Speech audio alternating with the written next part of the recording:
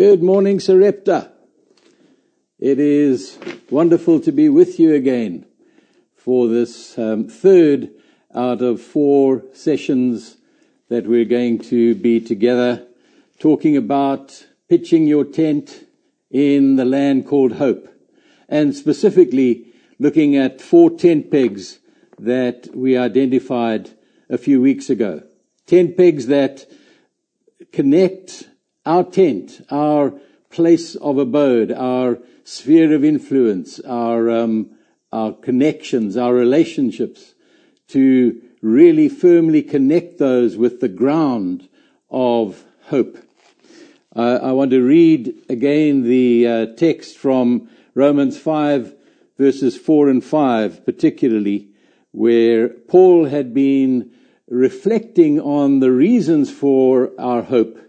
And he comes to this place in verses 4 and 5 where he says that we know that suffering produces perseverance, perseverance, character, and character, hope. And hope does not disappoint us because God has poured out his love into our hearts by the Holy Spirit, whom he has given us. And so here there is the very direct connection between hope and the third tent peg that I want to talk about with you this morning, which is the love of God. We've talked about the sovereignty of God. We've talked about the presence of God.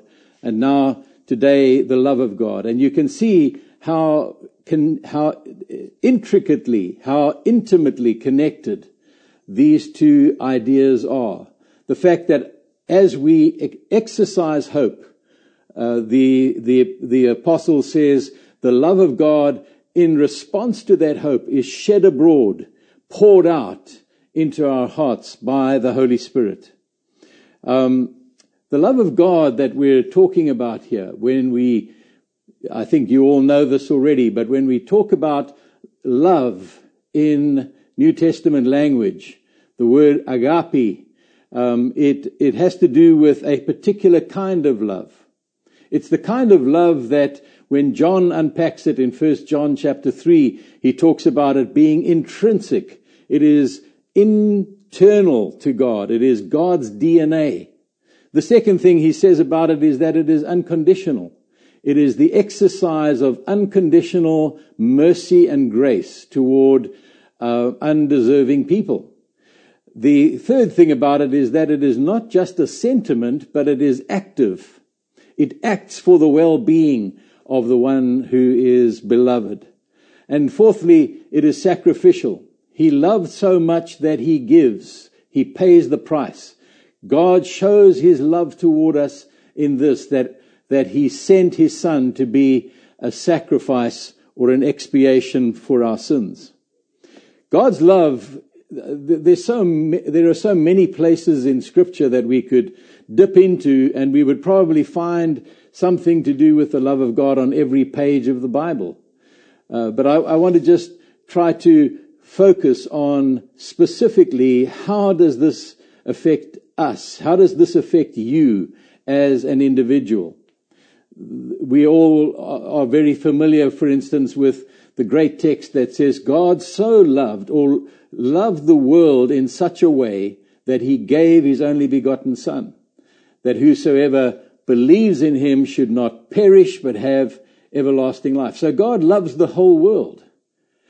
The whole world will not, however, receive all of the benefits that God would love them to receive from that love of God. And so there is a particular love that he has for the whole world. There is a more specific love, more focused love that he has for the church.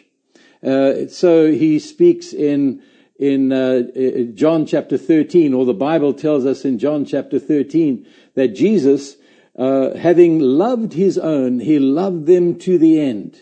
He loved them all the way through their weaknesses, their betrayals, their vacillation, their confusion, their seeming stupidity.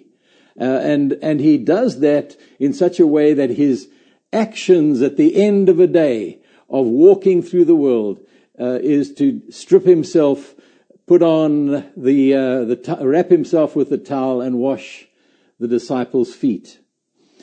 So there's a particular love that is a daily expression of Christ's service toward us, that is for our well-being, for our benefit.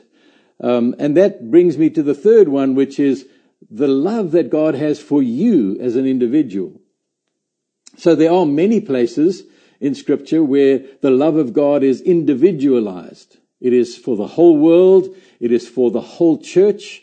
But then it is very specifically for you.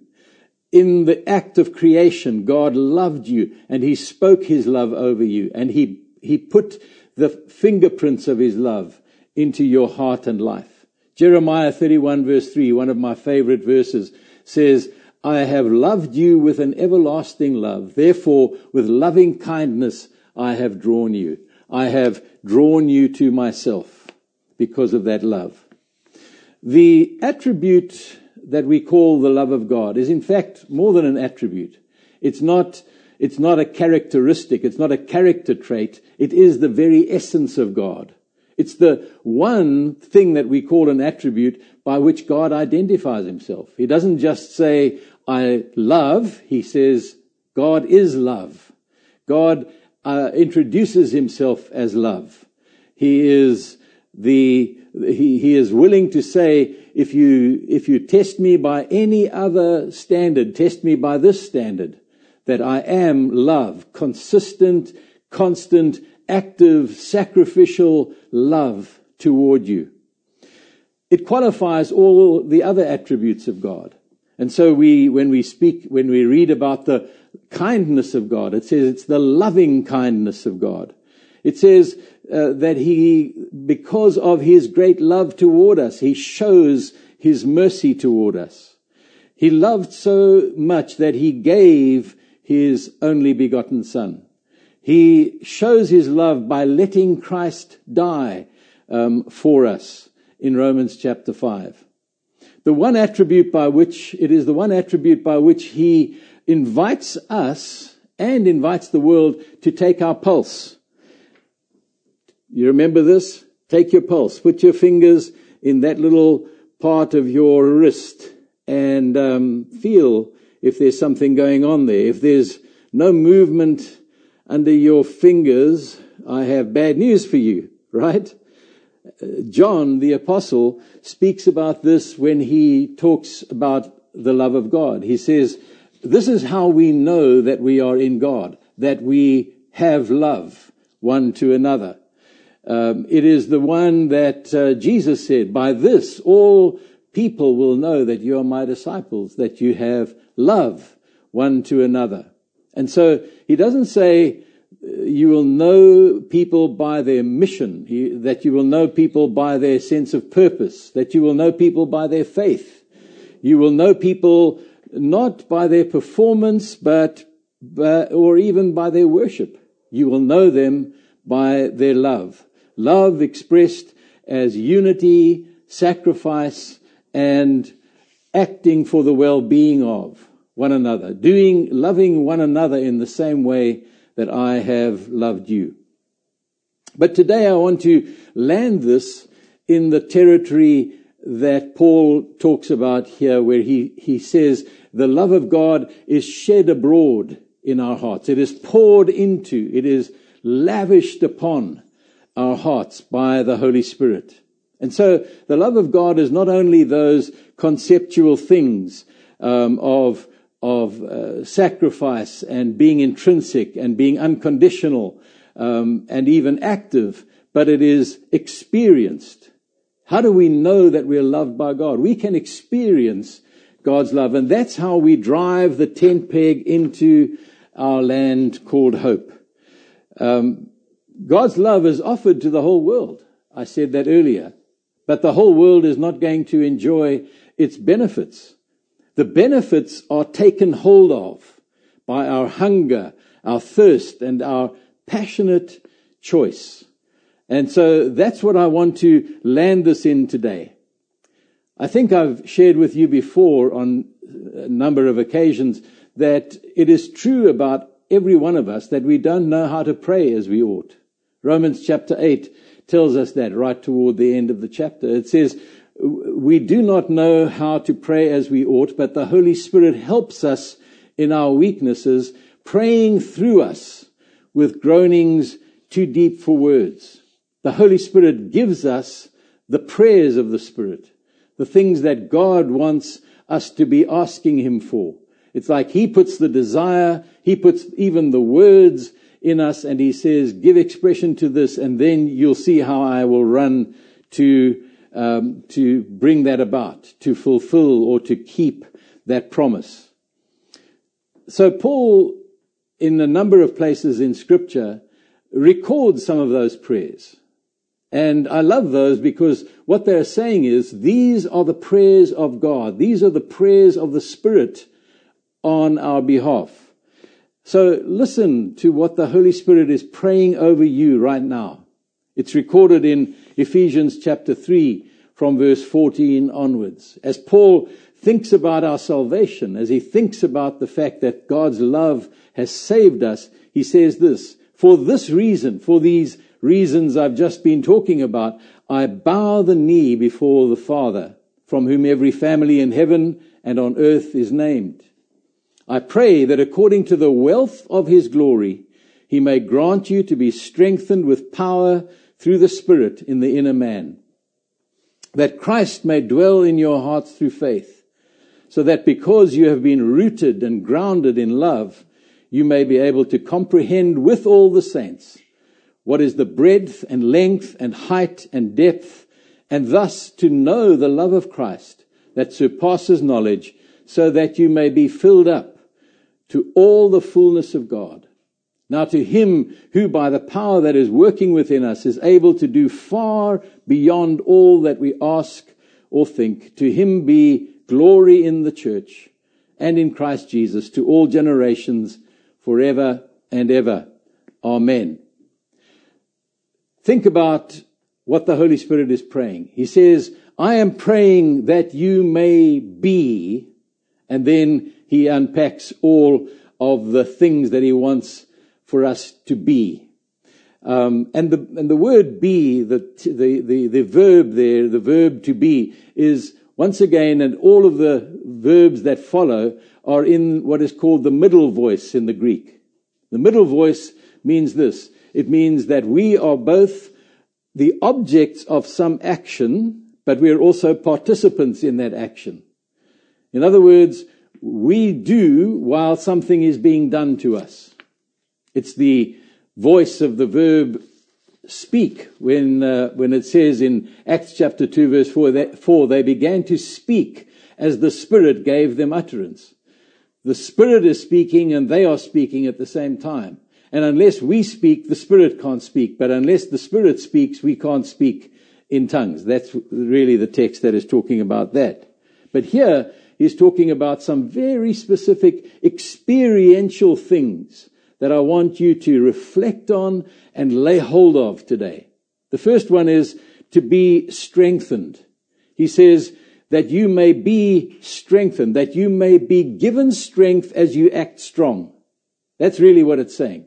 That as you act with the expectation of God's strength coming to you, you will receive that strength.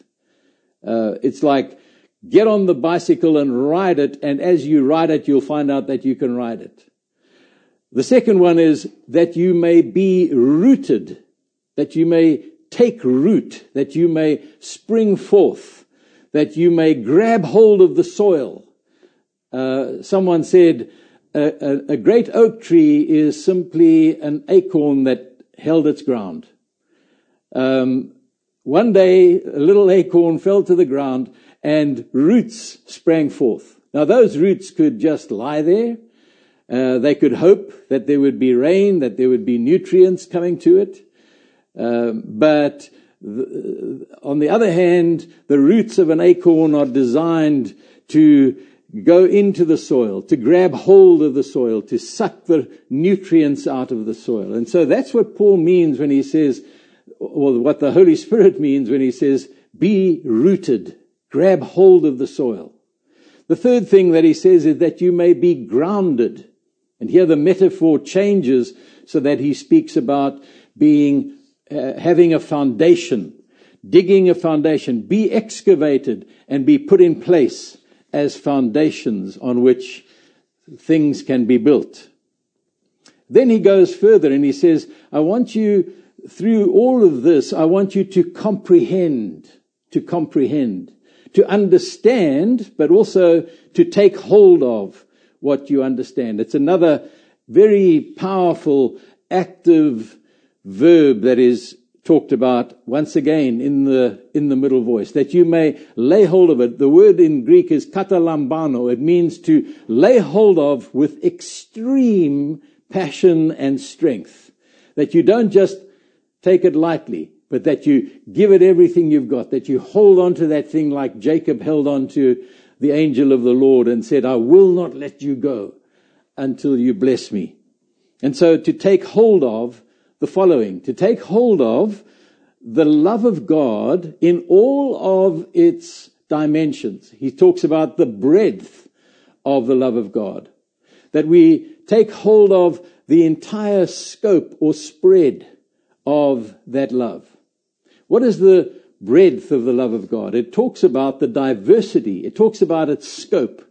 It talks about the fact that there is no limit to the outside or the inside, to the left or to the right, from the east to the west, that God encompasses in his love every kind of person, the wonderful diversity, every tribe and tongue and people and nation is included in the breadth of the love of God. The second one is the length of the love of God, and that's talking about directional, it's longevity that he means here. It's a love that will never end.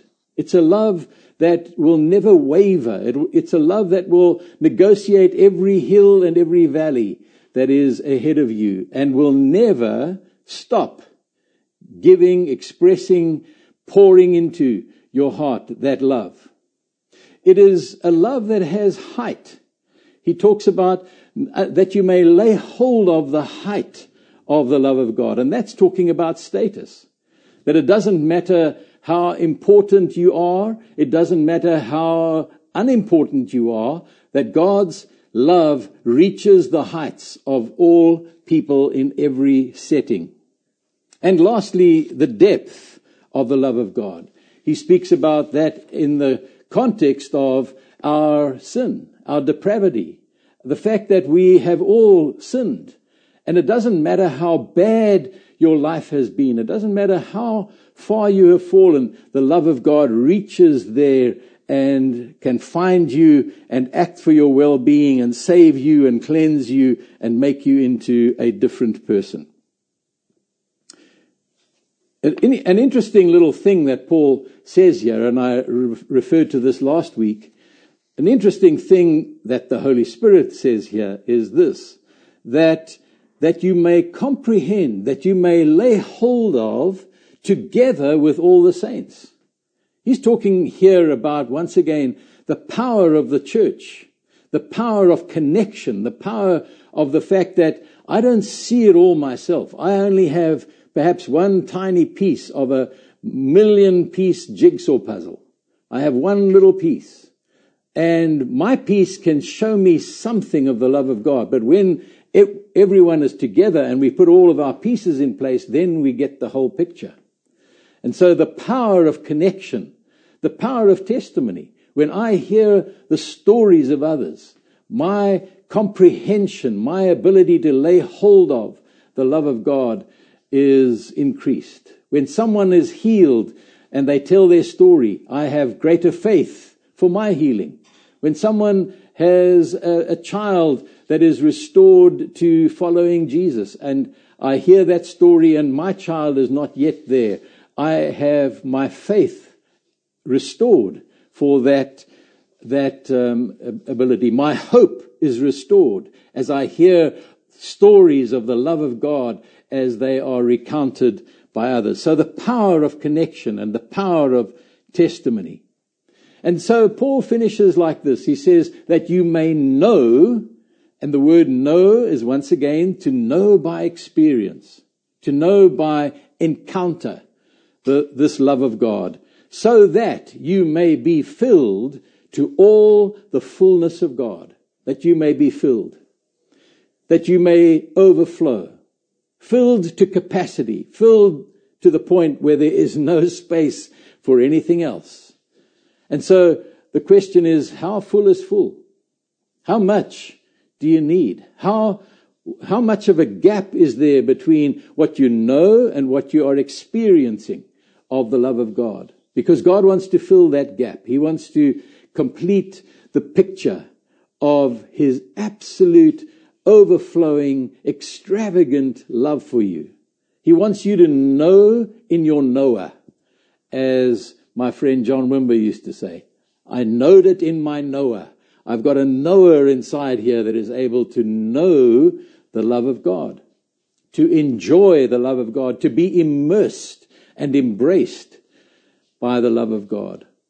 And so right now I want to close this with a prayer for you, that you may experience the fruits, the effects of this prayer of the Holy Spirit. So Holy Spirit, we welcome you right now to everyone who is watching, listening, that to every home that is represented, to every place where your people are gathered, in small groups, in ones and twos, in families, or in larger gatherings. I pray right now that you would walk between them, that you, Lord, would touch each heart, that you would find those places where there is a slight scarcity, just a little bit less of the love of God than what you want to see being enjoyed there. So, Lord, I pray, let your love overwhelm them. I want to ask for a baptism of your love for every person who is watching this. In the name of Jesus, come, Lord. Come, Holy Spirit. Let your love be shed abroad, be poured out, be like an avalanche over the hearts of every person listening. In the name of Jesus. We welcome you. We welcome you. I bless your ministry of connecting us with your extravagant, intimate love right now. I bless that ministry into every lonely place, into every hurting place, into every doubting place, that we may be filled with all the fullness of it. In the name of Jesus. Thank you. Amen. Thank you again, Sarepta, and I think I might see you again in a week's time. God bless you and enjoy the week ahead.